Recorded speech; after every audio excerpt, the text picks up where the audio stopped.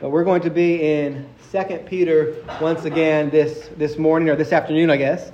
Last time in 2 Peter chapter 2, the passage ended with this gripping statement of truth for false teachers. For those who would twist God's word, who reject God's word, for those who would use God's word for their own personal gain and satisfaction. And listen to it once more. Their condemnation from long ago is not idle. Their destruction is not asleep.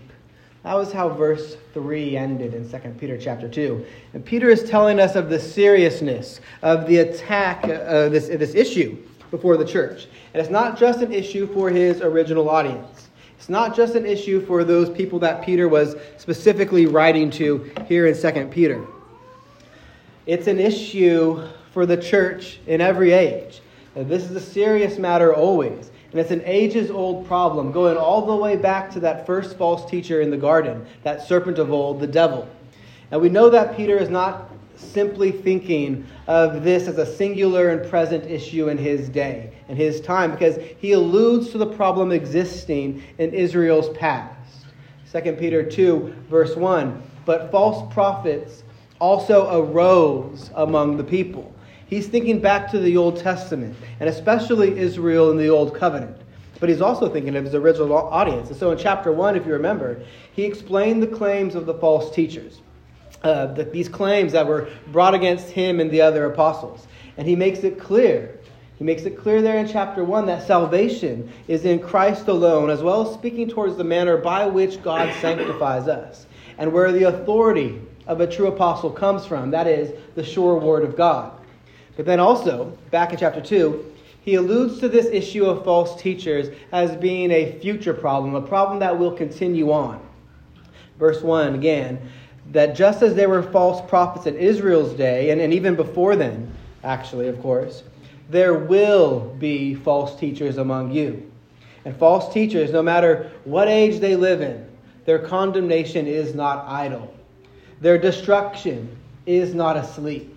They teach destructive heresies, destructive for them, but then also for those who believe them. And the matter of false teachers is no light thing. You see, false teachers, they're not destroyed and judged alone. They bring damage upon true saints. They wreak havoc in true churches even. And some who outwardly appear to be part of the church, they get entangled in the false teaching and they apostatize. That is, that they either walk away from the faith outrightly, or they presume that they are still believers, but by the way that they live their life and the things that they believe, they show themselves to actually be an apostate, outside of the faith once and for all delivered to the saints. They may profess to be a Christian, but what they believe about Christianity isn't true of the Christian faith. Peter, of course, doesn't want that. I do not want that. It's a tragedy. Yet, of course, God is working and He's accomplishing His purposes and building His kingdom even through these kinds of things. And so in order to protect the church, in order to strengthen the Lord's people, to help us not be deceived, in order to promote discernment, Peter gave 6 marks of false teachers in the first 3 verses of the 2nd chapter. And in that, he also teaches us the fate of false teachers and those who go along with them. Remember, their condemnation from long ago is not idle, and their destruction is not asleep. That is a serious charge, a terrifying charge. And we live in a day, much like Peter's, in which people downplay the wrath of God. They downplay the judgment of Yahweh. Remember their comment here in 2 Peter was that Jesus wasn't coming back. You can just live however it is you want to live. Morality is flexible and it's a growing idea. That's the same sort of claims that are made by the, quote, progressive Christians and the deconstructionists today. And our text for this morning, Peter is going to explain even further the fate of these false teachers and the godly judgment that awaits him. And as well, some good news, the godly rescue that he provides for those that are the righteous, for those who are resting in the redemption brought by Christ Jesus. So let's read our passage, and then we'll ask the Lord in prayer to bless our time in His Word this morning. We're going to read from verse 4 through 10a, the first half of 10 in chapter 2. The reading of God's word. For if God did not spare angels when they sinned, but cast them into hell and committed them to chains of gloomy darkness to be kept until the judgment, if he did not spare the ancient world, but preserved Noah, a herald of righteousness, with 7 others, when he brought a flood upon the world of the ungodly, if by turning the cities of Sodom and Gomorrah to ashes he condemned them to extinction, making them an example of what is going to happen to the ungodly, and if he rescued righteous Lot, greatly distressed by the sensual conduct of the wicked, for as that righteous man lived among them day after day, he was tormenting his righteous soul over their lawless deeds that he saw and heard. Then the Lord knows how to rescue the godly from trials, and to keep the unrighteous under punishment until the day of judgment, and especially those who indulge in the lust of the violent passion and despise authority. That ends the reading of God's holy, inspired, and sufficient word. Let's pray.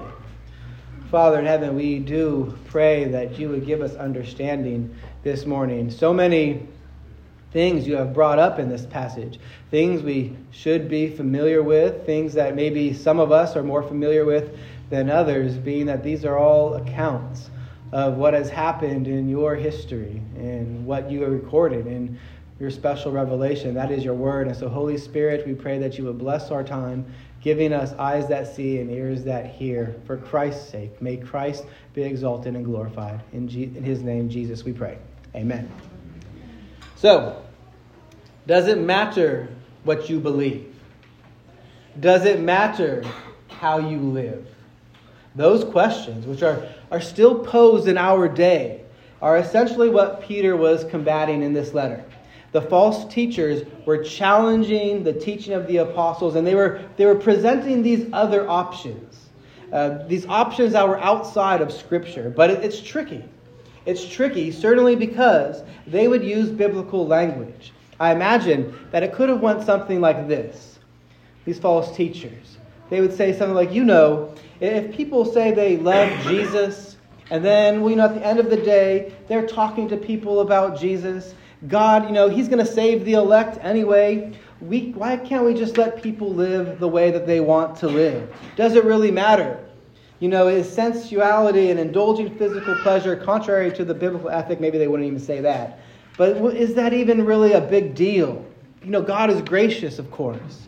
Do we really even need to talk about judgment? Are we really sure that judgment is even going to happen? I mean, it hasn't happened yet. Is Christ Jesus even going to come back at all?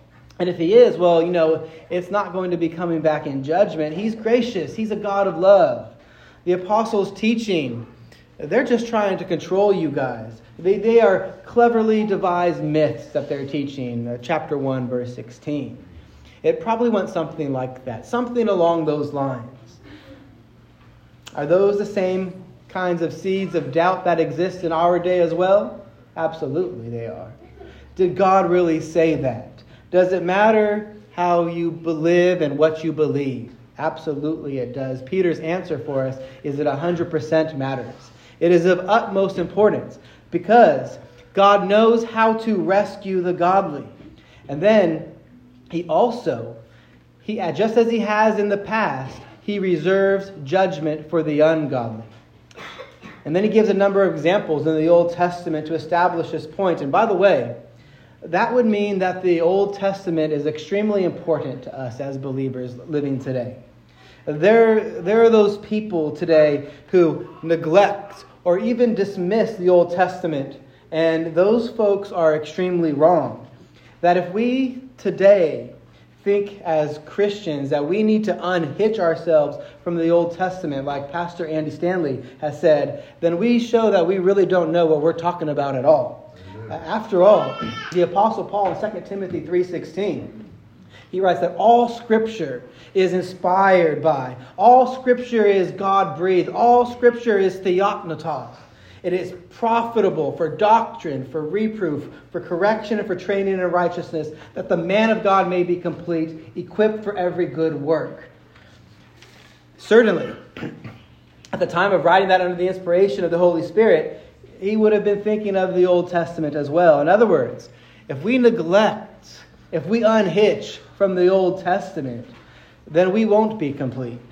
We will be incomplete and not equipped for every good work. The Old Testament is important. It is necessary in light of understanding the faith once and for all delivered to the saints.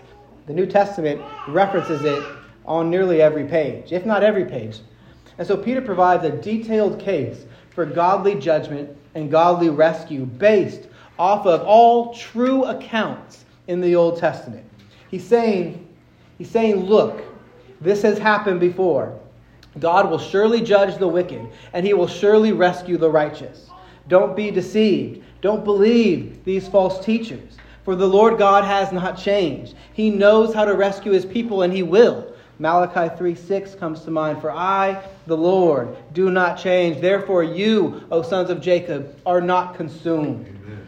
But he will keep the unrighteous under punishment for the day of judgment. And in order to make that point, Peter cites 3 examples from the Old Testament, from the history that's recorded in the Bible. And then he gives us 2 examples of God rescuing the righteous. Why the imbalance there? Why not, nice and tidy 3 and 3 or 2 and 2? I don't know for sure. Perhaps it's nothing. But it could be because of the seriousness and the danger of false teaching. And that's the problem that he's addressing here in 2 Peter. So he gives one extra example of that. Don't go along with these false teachers, he's saying, because their judgment is sure. So what I want to do this, afternoon, is to outline the text in light of these 2 points. Godly judgment and then godly rescue. So rather than going verse by verse like we normally would and exegeting them as we go along, we're going to jump around the text a little bit within these 2 categories. So the first thing then, godly judgment. The first example are these angels that are mentioned in verse 4. Angels in verse 4. If God did not spare the angels when they sinned, angels that have rebelled, that have sinned against God, they are disobedient angels. Now, whatever the sin was, and we'll come back to that in just a moment, whatever the sin was that these angels committed, the point that we're to see right away is that they were punished for it. They were absolutely punished for it. It wasn't like God turned his back on it and didn't care about it. It says that they were cast into hell. Now, the New Testament has more than one Greek word for hell. Hades is one of them, which generally means the realm of, or the abode of the dead. It corresponds to Sheol in the Old Testament. And then there's the Greek word Gehenna, which is more likely the word that we think of when we tend to think of what hell is, this place of punishment. It's what Jesus said in Matthew 10:28. Do not be afraid of those who kill the body, but cannot kill the soul. Rather, be afraid of the one, he's meaning God, who can destroy both soul and body in hell, in Gehenna. This here, though, is a different word used for hell. And it's one that's rarely used. And you can see in the ESV, if your ESV is like mine or whatever translation you have, there's a footnote on the word hell there. It says that in the Greek, it's the word Tartarus.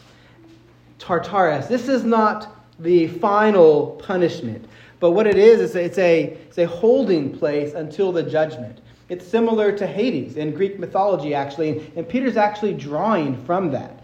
This is the place where the ungodly, the unrighteous would go, awaiting their final punishment. And it's also used a few places in the Old Testament translation into the Greek, which is called the Septuagint. And Peter uses this same term here. It's a place meant to represent the worst part of the afterlife before Christ consummates his kingdom and everything gets thrown into the lake of fire. It is, in Greek mythology, it is the lowest pit of Hades. And the point here is that God is serious about false teaching. So they are cast into hell. That is, into the place of chains and gloomy darkness. Not physical chains, chains of gloomy darkness. It means these fallen angels have been bound. They have been set aside. They have been reserved for condemnation. Whatever exactly they did, we'll get there in a moment, it brought about God's wrath. Their days are numbered. They know it's coming, but they don't know when. Now, it could be that they're all bound, kind of like how, or in the same sense of how Satan is bound, as we see in Revelation 20, and that they are still active but limited for the sake of the spread of the gospel. Or it could be that they are in a literal place, being reserved for that final judgment. The same place, this Tartarus, the same place, but a lower, more painful, and more severe place of where people who don't know the Lord go when they die. It's probably actually the latter here, this actual place. And other angels, that is fallen angels, demons, they're aware of it too. Jesus, when he healed the demon-possessed man, and one of them had many, many, many demons in him. You remember he called himself Legion, and they were cast into a herd of pigs. Do you remember what Legion said to our Lord? This is Luke 8:31. 8:31 says, and they begged him. And they begged him to not command them to depart into the abyss. That they know of this place, and they fear it. These fallen angels that wander about the earth, they still do today. They have it better than these ones that are in gloomy darkness. But it's not better for long. They are on their way to judgment too, just not yet. Listen to the same account in Matthew 8. You remember this? And this is talking about Jesus here. When he came to the other side, to the country of the Gadarenes, 2 demon-possessed men met him, coming out of the tombs, so fierce that no one could pass that way. And behold, they cried out, what have you to do with us, O Son of God? Have you come to torment us before the time? Have you come here to torment us before the time? What do they mean by that? What time? They mean, are you going to send us to the pit where our fellow fallen angels are before we're supposed to go? They know about the final lake of fire that follows that great judgment at the end. But for them, they understand there is an appointed time, but they could go at any time. And so they don't want to go there. So they say, you have not come to send us before the time, have you?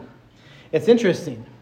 As wicked and as wretched and as filthy, really, as fallen angels or demons are, they are somewhat restrained in their conduct because they live in constant fear that they might, if they overstep their limits, be sent to this pit of blackness, be sent to this place where there are chains of gloomy darkness. And they don't want to go there. The reality is restraining them in some sense, to some extent. They're restrained. They're in the pit, even here on the earth, and they're awaiting their end. So, what did these angels do to deserve condemnation? That's not easy, really. At first glance, it seems like Peter may be talking about some sort of a pre-creation fall of the angels. Many commentators have read it that way, that it's speaking of some kind of event that maybe predates the creation of Adam or Eve, some kind of angelic rebellion, a rebellion possibly even that took place after day 6 or day 7 of creation, but before Adam's fall in the garden. There's hints of this, possible hints of this in Isaiah 14 and Ezekiel 28. There's allusions there in both of those passages of an angelic rebellion concerning comments about the king of Babylon and the king of Tyre. That these 2 kings and their evil and their rebellion, they were sort of like these types of the angels who rebelled. But the Bible doesn't say much about it. It's possible, but is that what Peter is talking about here? There was certainly an angelic rebellion at some point. That much is clear. But I think that this passage is almost certainly talking about a different incident. So let's turn back to Genesis chapter 6. Genesis chapter 6 in our Bibles. We'll kind of go back and forth from Genesis and the New Testament a couple times today. This is a highly debated passage. It's one that I have gone back and forth on myself, arguing with myself. What do I think is the right way to understand this over time? So have you ever heard of the Nephilim? In Hebrew, it's a root word that means it's from a root word that means one who falls on one another. I always call Big Sam a Nephilim Superior Sam. I always joke around and call him a Nephilim. He's a big guy, right? And so some people believe the Nephilim were giants. And so Genesis chapter 6, let's read from there, beginning at verse 1. When man began to multiply on the face of the land, and daughters were born to them, the sons of God saw that the daughters of man were attractive, and they took as their wives any they chose. Then the Lord said, My spirit shall not abide in man forever, for he is flesh. His days shall be 120 years. Verse 4, the Nephilim. If you notice, there's a footnote in the ESV there that says, or giants. But Nephilim is just a Hebrew word. And just whenever translators just transliterate a word into English, it's a pretty good sign. It's a telltale sign that they really don't know what's going on there. That's the Hebrew word. There's a mystery about it. We don't know quite what it's about, so we're just going to give you the Hebrew word, the Nephilim. Back to Genesis 6:4. The Nephilim were on the earth in those days and also afterward, when the sons of God came into the daughters of man, and they bore children to them. These were the mighty men who were of old, the men of renown. So what's going on here? What is this passage talking about? This is that highly debated passage. And some commentators have struggled for years and years here. I know I have. What does it mean? The sons of God, verse 2 says, that they saw the daughters of men, that they were attractive, and they took them as wives, that they went into them. The Bible is discreet. They bore children with them. But who are these sons of God? It's basically three possibilities. They could either be humans descended from the line of Seth. Seth was a son born to Adam and Eve after Cain had killed Abel. And he is the son of God. We see that early on in chapter 5. But somehow that seems unlikely. They could be royal princes, men of regality, men of royalty. There's some evidence for this. Pastor Riddlebarger is very helpful in understanding that view. That royalty could be called the sons of God. And of course, it's common for kings and emperors to wrongly deify themselves, right? And so maybe perhaps that's what it's saying. Or thirdly, they're angels. And it would seem here that Peter, in 2 Peter 2, in referencing this event and understanding this passage, he seems actually to be talking about angels who came to earth in human form. And if that's what Peter thinks, then I'll go along with Peter on his interpretation of Genesis. This phrase, the sons of God, refers to angels in a few places, in Job chapter 1 and chapter 2, probably most famously. And so it's not unheard of that we would call angels the sons of God. That would be a reference to angelic beings. They came to earth in a human form. Think about it. There's other instances in the Old Testament as well. There were those three visitors who came to Abram and to Sarai, and they make a meal for them. Hebrews 13 seems to imply that they were angels. Remember Hebrews 13? Some of you, you ought to be hospitable because some of you may have entertained angels unawares. Amen. Now, if you entertain angels without knowing it, it must mean that they don't always have wings or bright clothing. They're not always that terrifying image of the eyes all over their faces and all the wings that we might be accustomed to. That sometimes they can appear as normal people. They don't always cause you to tremble in fear. There's another Old Testament account, but we'll save that for later. So they can come. Angels can come in a human form, it seems, with physical bodies, able to touch, able to eat.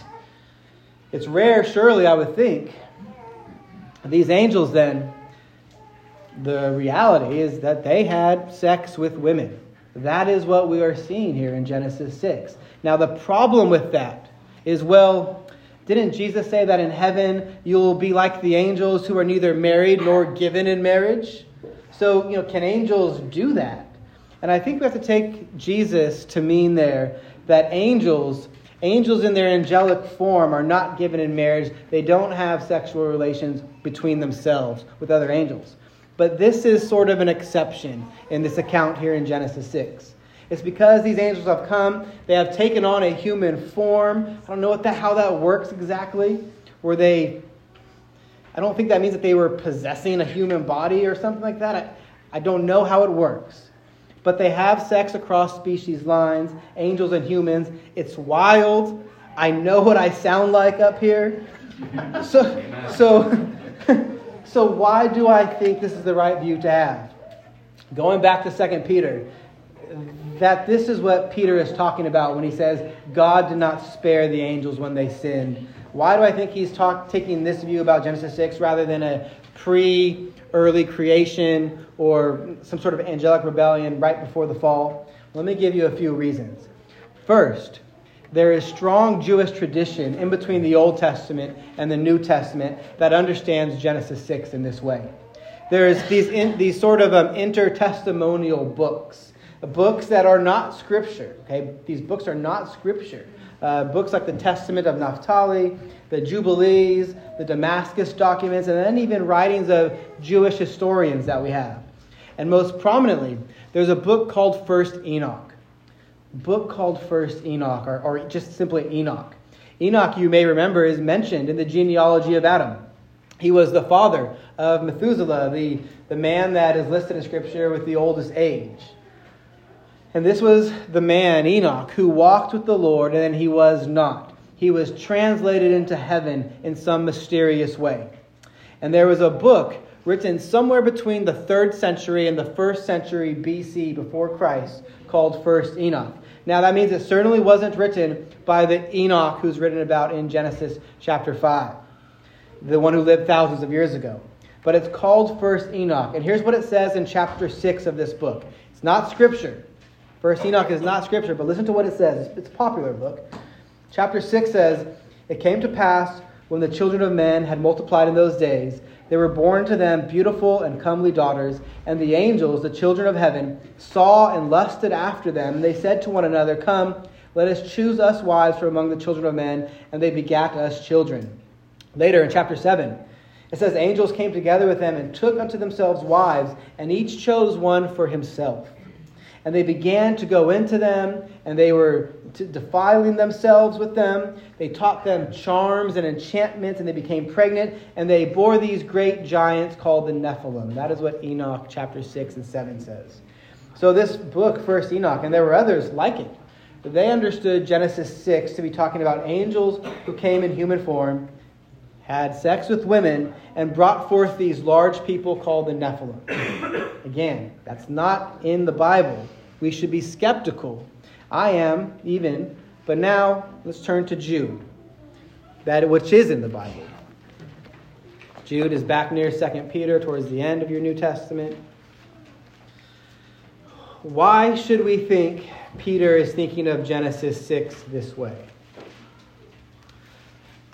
I mentioned this before. Both Jude and 2 Peter, chapter 2, are very, very similar. Jude's short letter and the second chapter of 2 Peter are nearly identical in some ways. And under the inspiration of the Holy Spirit, they were both commissioned to pen similar things, and certain parts are nearly identical. So Jude, verse 6, "And the angels, who did not stay within their own position of authority, but left their proper dwelling, he has kept in eternal chains under gloomy darkness," there's that same phrase we just read, "until the judgment of the great day." So this is the same thing Peter was talking about. Jude is mentioning the same thing. And we know that Jude was familiar with First Enoch. That part is not debatable. Because if you look down at verse 14 in Jude, you'll see that Jude was familiar with it. And again, Jude and 2 Peter have many similarities. Verse 14 in Jude,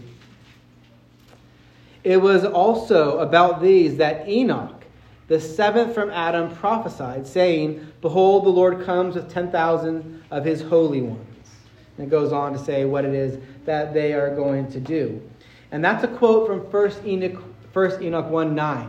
That phrase, from that prophecy from Enoch, isn't contained back in the early parts of Genesis. He's quoting from this intertestamental book, 1 Enoch. So we know that Jude was familiar with it. And Jude and 2 Peter, they share many commonalities. And so if Jude is talking about first Enoch here, then it stands to reason that probably that Peter's referring to the same incident here in chapter 2. But there's another clue. See in verse 7 in Jude 7, which you just read a moment ago. Or we read verse 6. Notice verse 7. It says, just as Sodom and Gomorrah and the surrounding cities, which likewise indulged in sexual immorality and pursued unnatural desire. Likewise, Sodom and Gomorrah pursued this sexual sin. 2 Peter has things to say about Sodom and Gomorrah as well. Likewise, meaning that there's a commonality between these two accounts. A commonality between what happened in Sodom and Gomorrah and then what happened with these angels. So that really removes us from the possibility of an angelic rebellion early in creation, as being explained here, though one did happen. But it puts us into the category of angels committing sexual sin, pursuing unnatural desire. And also, it makes sense to see that Peter is moving here. He's moving chronologically through a series of events in Genesis. So he starts with the angels sinning in Genesis 6, and then he moves to the flood in Genesis 6 to 7 and following, and then he's going to go to Sodom and Gomorrah, which is in Genesis 18 and 19. And so it's a bit weird that Peter and Jude seem to be quoting from Jewish tradition here. I mean, what do we think of that in light of our beloved doctrine of sola scriptura? Well, what it does, or what it should do for us, is serve to remind us of the errors of biblicism. That notion that says we can't really be helped by something that is outside of Holy Scripture. Because here, and we'll see later that several other elements here in Peter's understanding, they're relying on some different parts of Jewish tradition. Amen. Lot was righteous. You get hints of that in Genesis, but that's owing more to Jewish tradition. Or that Noah was a preacher of righteousness. Well, that's also not explicit in Genesis, but later Jewish traditions. So we need to first realize that there is nothing wrong with the Bible writers using other sources. We don't think that the Bible was formed like the Book of Mormon was, that Joseph Smith found this special revelation from God and then he dictated it to scribes. We do know that God superintended the process of giving his word so that everything is God in God's word is fully true, even these things about first Enoch. And we saw that in chapter 1 of 2 Peter. But he used the personalities. He used their intellect. Think other places as well. We know that in Luke, when he's writing for Theophilus, he says that he investigated things in Luke chapter 1. And so he's drawing from eyewitnesses. He's drawing from sources. He's doing the work of a historian there, yet it's still superintended by God to be Holy Scripture. We know there's nothing wrong with relying on Jewish tradition per se. The tradition, no doubt, got some things right at least. And there's nothing wrong with using a common word for the underworld like Peter does with Tartarus. It doesn't mean that Peter accepts Greek mythology.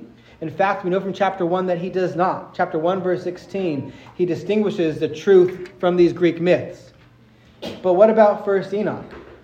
Jude quotes first Enoch. Should first Enoch be in our Bibles then? That's not what I'm saying. I don't think that should be the case.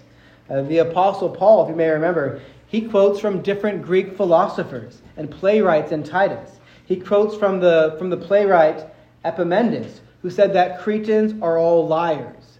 In Acts 17, he quotes from a Greek philosopher who said that all people were God's offspring. That doesn't mean that this playwright and this philosopher, that what they said when they said it was inspired. But the apostle used them as illustrations. And the apostles would find truth in these, and so they quoted them. And Jude, you notice, again, he quotes from first Enoch, saying Enoch the seventh from Adam. And that is Holy Scripture. That is inspired in Jude's letter. And it sheds some light on what is mysterious or unknown in the Old Testament. And don't miss the point here. This is Peter's first example of godly judgment. God did not spare the angels when they sinned.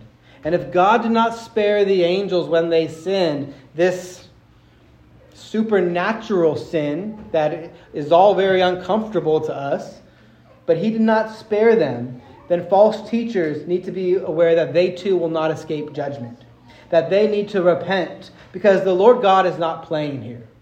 That was an interesting example, so we spent a lot of time on it. We'll go much faster through these other ones. So here's the second example of God punishing the ungodly. The flood.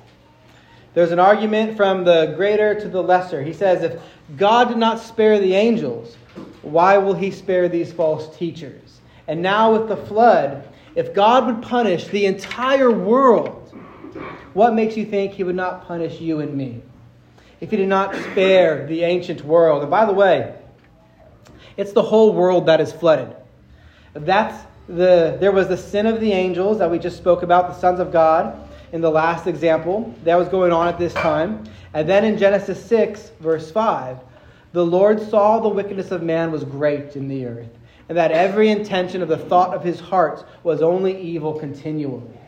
But it's not just some local thing, some localized flood like people like to speculate about today.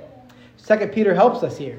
If he, God, did not spare the ancient world, not a local area, but the world, the end of verse 5, God brought a flood upon the world, the cosmos, from the word cosmos. The context here is the whole world, the world of the ungodly. Certainly the ungodly were not just localized at one spot in between a couple of mountains, right? The wickedness of man, we read, was great in all of the earth. And we tend to have these cute little pictures of the flood drilled into our minds. You know, there's nothing worse than pictures of Jesus in children's books. The pictures of a little happy flood with the ark comes pretty high on the bad scale. Little animals smiling, lions grinning, elephants with their trunks up in the air skipping on the way to the ark. It's not like that. There has never been a judgment upon the earth like the flood. And there will never be one again until the very end. Peter sees it as a warning. God did this once, and he will do it again, but with fire. He talks about it in chapter 3. And false teachers, they will not escape judgment. The warning is, don't go along with them. Only 8 were spared in the flood. We'll get to that in a moment, but the whole world in Noah's day was exceedingly wicked. And I don't think we should somehow think that it's much better in Peter's day or now in our day. Certainly there have been advancements. The gospel has spread to many nations in ways that it hadn't there in Noah's day and even in Peter's day. And there are Christians doing great works, but the heart of fallen man is no different today than it was back then. And notice the end of verse 9. God knows how to keep the unrighteous under punishment until the day of judgment. Back in 2 Peter. And especially those who indulge in the lust of defiling passion and despise authority. Is that not what the angels did in the first example? They rebelled against that natural authority. Same issue in Sodom and Gomorrah. We'll see that in just a moment. But it's also the issue with these false teachers that Peter was dealing with. They're known for their sensuality, 2 Peter 2:2. They lead people astray with it, and the way of truth is blasphemed. And that's not much different than it is today, is it? You've seen this, I know. We've talked about it. This quote, progressive Christianity before, which again, it's not Christianity at all. It's a whole other religion. But it has a similar starting place as these false teachers in Peter's day. Sensuality, sexual sin. And from there, the way of truth is blasphemed. So in order to justify their doctrine, what they do is they abandon inerrancy. There's a video that you could look online. I think Brendan shared it on Slack with a debate with James White and Jeff Durbin and this other guy who's a progressive Christian. You can see they abandon inerrancy. They abandon a biblical ethic on sexuality. There's all kinds of sexual sin out there, but it's homosexuality and to a lesser degree transgenderism, which is really, if you think about it, an extreme form of homosexuality, if it's even possible to have that. But those are the issues of our day, especially with this progressive Christian movement, which these people in progressive Christianity are false teachers. You don't have people arguing at a large scale in Christendom for adultery, for just rank fornication or polygamy. Not yet, at least. But it's homosexuality. That's what the culture, that's what the world is doing, and progressive Christianity is in step with it. False teachers are advocating for it. Do not go along with it. because the Lord keeps the righteous under punishment until the day of judgment. That is what Peter is saying. And that brings us to the third example of judgment, Sodom and Gomorrah. Sodom and Gomorrah. It is the classic example of God's judgment. It is referenced in Isaiah and Jeremiah and Ezekiel and Amos and Zephaniah. Jesus mentions it multiple times himself. Matthew 10, Matthew 11, Luke 17. Yes, Jesus believed in judgment. These cities and the surrounding area are just leveled. This is a foretaste of what is going to happen to the ungodly. Verse 6, back in 2 Peter. Verse 6 in 2 Peter. If by turning the cities of Sodom and Gomorrah to ashes, he condemned them to extinction, making them an example of what is going to happen to the ungodly. Again, note the seriousness of God's judgment here, friends. Condemned to extinction. That is what is awaiting false teachers. They won't get away with this sin, with this offense. And Sodom and Gomorrah is an example. That's what the word says. They are an example of what will happen to the ungodly. Sodom and Gomorrah was filled with the ungodly. You remember this account, don't you, back in Genesis 19? You remember probably Genesis 18 as well. The patriarch Abraham, he was very concerned about these cities, and so he intercedes for them. Let's go back to Genesis 18 so you can see it there yourself. Abraham, he certainly knows that his relative Lot is there. And so he wants to intercede for these cities, being visited by these three angels who tell him what is going to happen to them. And so he's concerned, and he prayed that God would spare them. You remember his prayer, perhaps. He kept giving God numbers and saying, God, suppose there are just this many righteous there. Will you then spare the city? It's well known. Verse 24 in chapter 18. Suppose there are 50 righteous within the city. Will you then sweep away the place and not spare it for the 50 righteous who are in it? Abraham is pleading for these people. He's loving them, praying that God would be merciful to them despite their wickedness, which I'm sure he knew. And he kept doing this, and the number kept dropping. 30, 20, 10. Verse 32 in Genesis 18. Then he said, Oh, let not the Lord be angry, and I will speak this again but once. Suppose 10 are found here. He answered, the Lord did, for the sake of 10, I will not destroy it. Abraham had pleaded with God from 50 down to 10 righteous people, that God would withhold his wrath and be merciful. And we know the outcome, though, don't we? There were not 10. There were not 10 in the whole region. And this is not long after the flood. From those 8 people who were spared, we find ourselves again at one of the clearest pictures of God's judgment. And it's popular today, especially within the progressive Christian movement, this crowd.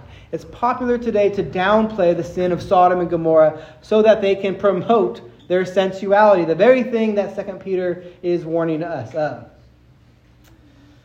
And from what we see then in that is the way of truth is blasphemed. And so they'll go to Ezekiel 16. Ezekiel 16 to explain what happened with Sodom and Gomorrah. Ezekiel 16 says this, verse 49 and 50. It says, Behold, this was the guilt of your sister Sodom. She and her daughters had pride, excess of food, and prosperous ease, but did not aid the poor and needy. They were haughty, and did an abomination before me. So I removed them when I saw it. And that's true, of course. That's all true of Sodom in that area. The region was filled with pride, with selfishness. They had a neglect of the poor and the needy. The people were haughty. They were prideful. But that's not it. There was more than that. You remember what happened? What Jude alluded to, how it was similar to the sins of the angels in Genesis 6. But here it's actually reversed. 2 angels enter into Sodom, basically with the intent to rescue Lot. Lot meets them in the town square, and then he compels them to come into his house. He's being hospitable. They looked like men. They had the form of men. They actually ate a meal with Lot. And then we read in Genesis 19:4, but before they lay down, meaning these angels, the men of the city, the men of Sodom, both young and old, all the people to the last man, every single one of them, to the last man, surrounded the house. All the men of Sodom, we read, young, old, they surround Lot's house. Over the next 8 verses, we learn what was going to happen. They intended to have their way with these 2 angels, to rape them. These 2 angels who look like 2 men. It's homosexuality.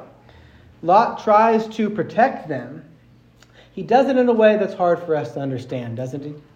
Even offering his daughters to them. I have 4 little girls. I can't see that happening if I was in Lot's shoes. But that's what happened. The angels prevent that, though. And though they strike this homosexual mob with blindness, even then the crowd does not stop.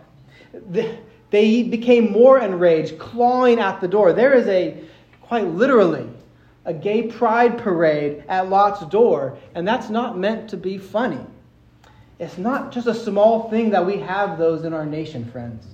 That we have whole months devoted to this. It is judgment upon our nation. And many Christians, professing Christians, have been deceived by it. And that is what's going on right before destruction came to Sodom and Gomorrah. And Jude affirms that this was the issue there. Not just haughtiness or a failure to care for the poor. It says in Jude 7 about them, just as Sodom and Gomorrah and the surrounding cities, which likewise indulged in sexual immorality and pursued unnatural desire, serve as an example by undergoing a punishment of eternal fire. They went after strange flesh, the flesh of angels, if that's a thing, just as the fallen angels had gone after strange flesh, the flesh of woman. But here these angels appeared to be as men. And so God says, I'm going to destroy them. He sent a fire that incinerated all of them. It turns the whole place into an ash pile. And Sodom and Gomorrah became that prime example of the sin of man against the truth of God and the consequence of that kind of sin. And so Peter is building his case here. Do you see it? Do you get it? All throughout history, the angels, the flood, Sodom and Gomorrah, God has punished the unrighteous. Surely he has not forgotten. Surely he has not turned a blind eye to it, to all the wickedness in our own day.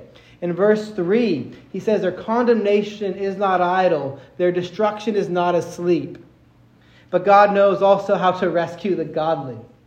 And so those are the 3 negatives. Here are the 2 positive examples. There's good news for us here at church, gospel for us in light of this wickedness. Number 1, Noah and his family. Now it says Noah was a preacher or a herald of righteousness. We don't get that in Genesis 6. We could assume that it happened, certainly, but it's also a common belief in Jewish tradition. Josephus, in chapter 3 of his works, for example, says that Noah, indignant at their conduct, viewing their counsels with displeasure, urged the people to come to a better frame of mind and amend their ways. In other words, he urged the people to repent. That was the oral tradition had passed down, and Josephus records it. If you think about it, how could he not be some kind of a preacher of righteousness, right? He's building this ark for quite a long time, waiting for it to rain. And surely people came up to him and they said, hey, what is this all about? They would be curious. What's going on? It's a big boat. What are you doing? Likewise, the animals knew what was going on. They came 2 by 2 to the ark. Noah would have had on many occasions to tell people what he was doing, why God was punishing, opportunity to implore people to repent and turn. He was a herald of righteousness, and so should we be. And we must realize that increasingly so, that when we will be laughed at for doing so, if we warn of judgment, if we speak of a coming condemnation. Some will think us crazy, or even worse. You'll be hated. That's what happened to your Lord, right? Remember what his message was? Repent, for the kingdom of heaven is at hand. And what did it get him? Popularity? Lots of likes on Facebook? No. It got him crucifixion.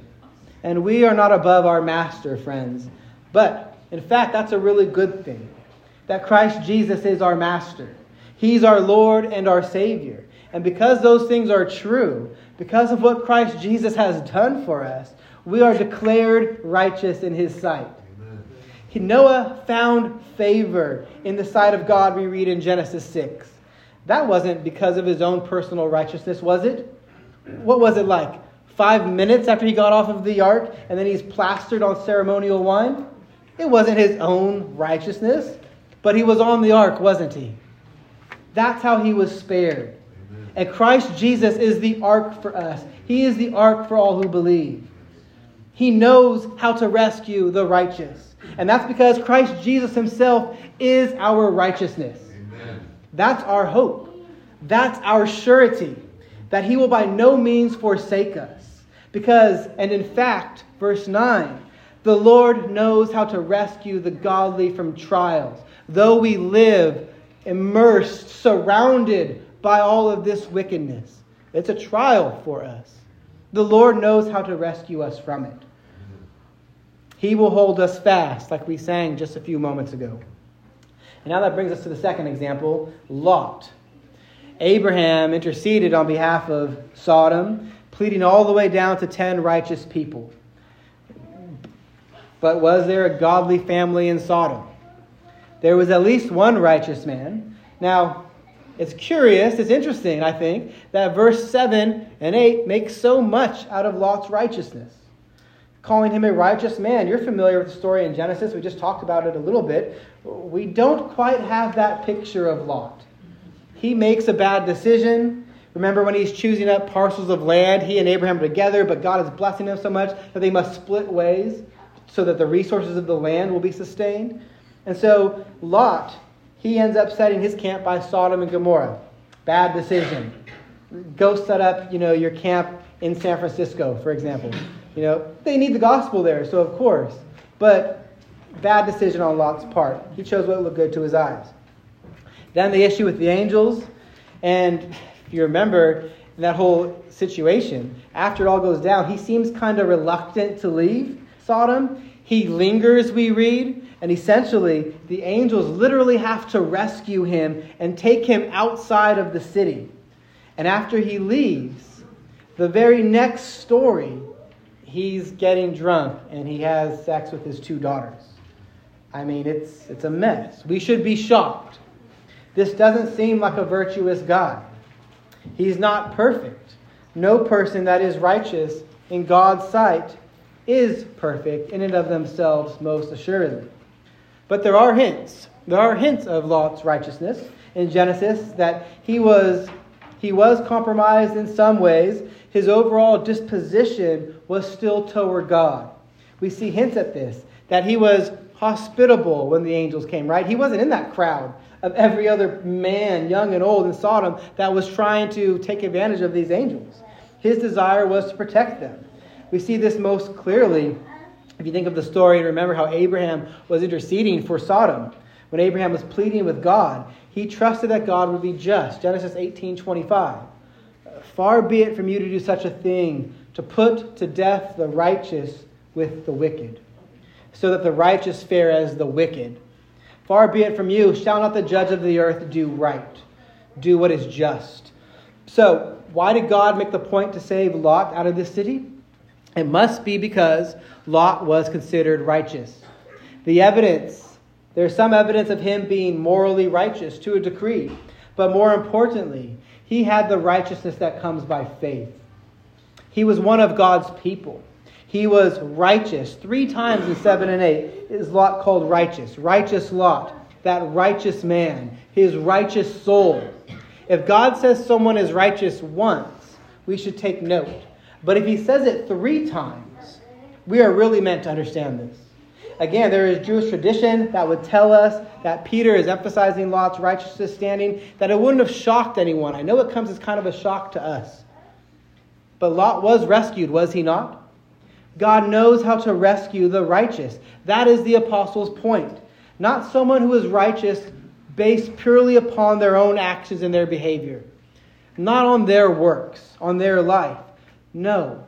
He rescues the righteous. Those who are righteous based on the righteousness of Christ. And certainly, when a person is born again and reconciled to God, when they receive the offer of the gospel with gladness and joy, it is evident in their life.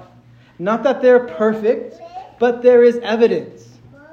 There is evidence. The Lord does sanctify. He begins sanctification of those that he saves. And so Peter marks his righteousness in a way that we can see. Because we can't look at someone and see with our eyes that, oh, this person is saved just because they look different now or something. So he appeals to some of his actions that tell us. He tells us why we should think Lot was righteous. Verse 7. And if he rescued righteous Lot, greatly distressed by the sensual conduct of the wicked, verse 8, for as that righteous man lived among them day after day, he was tormenting his righteous soul over their lawless deeds that he saw and heard. You know how you know that Lot was righteous? How could we tell that Lot possessed salvation?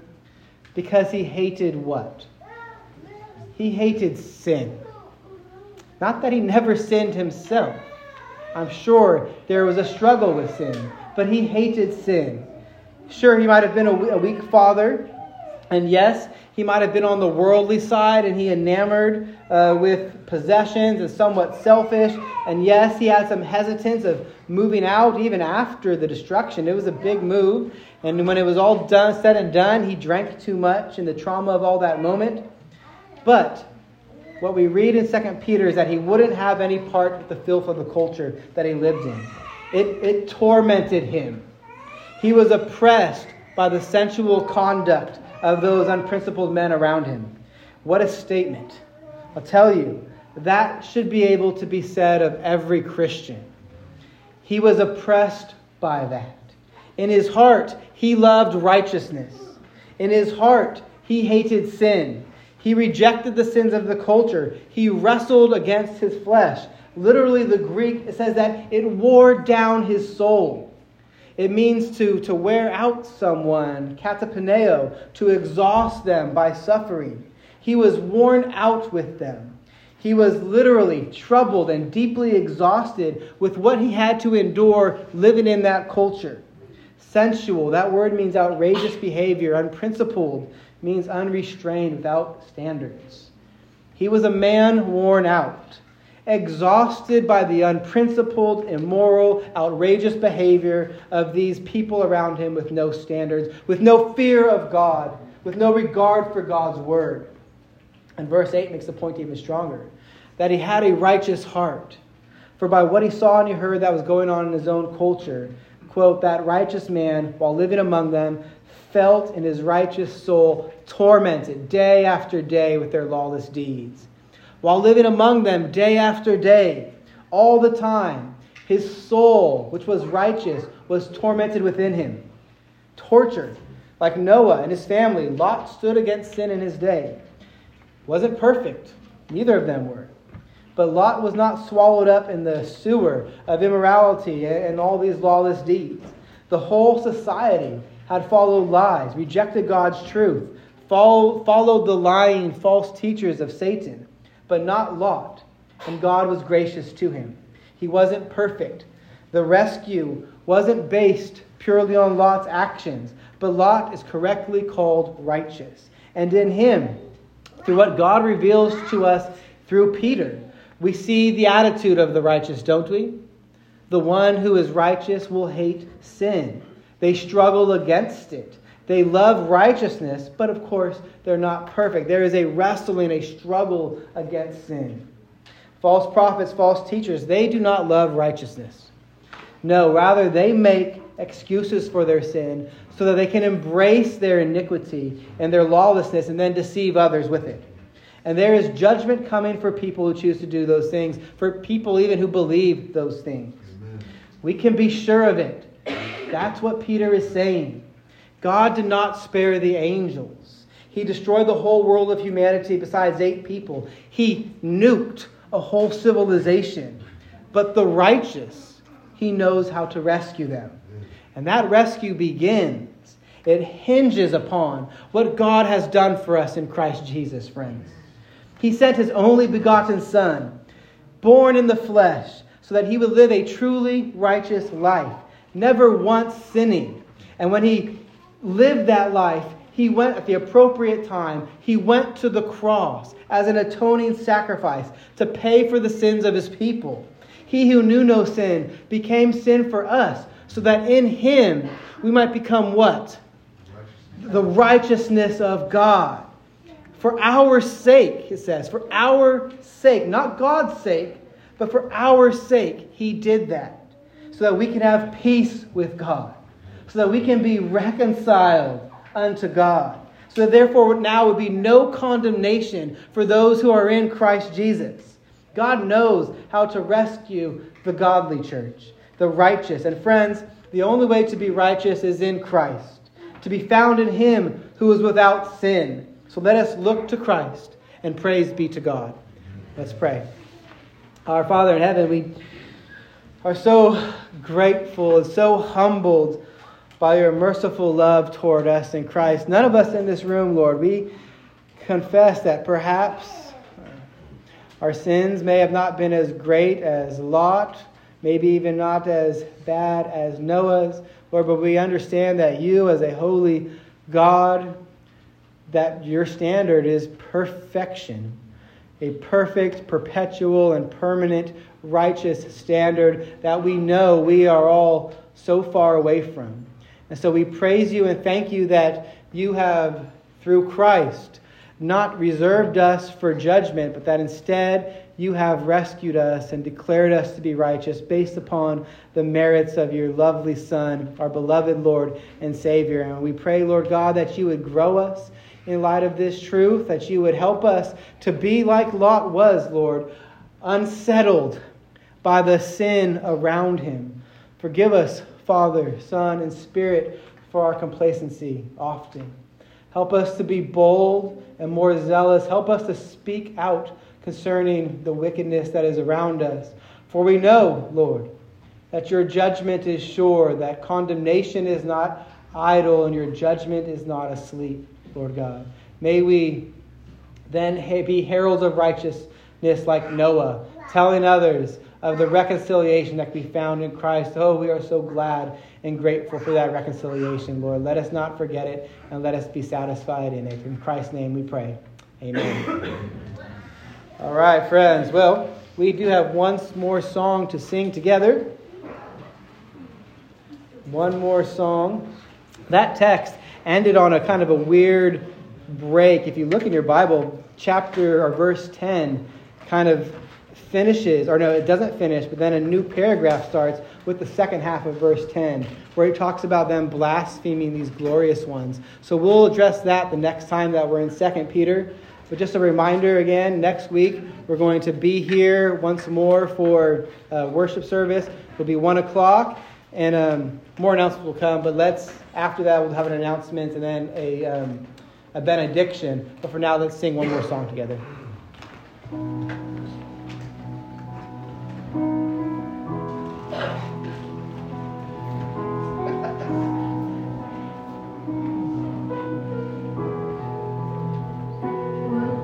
Of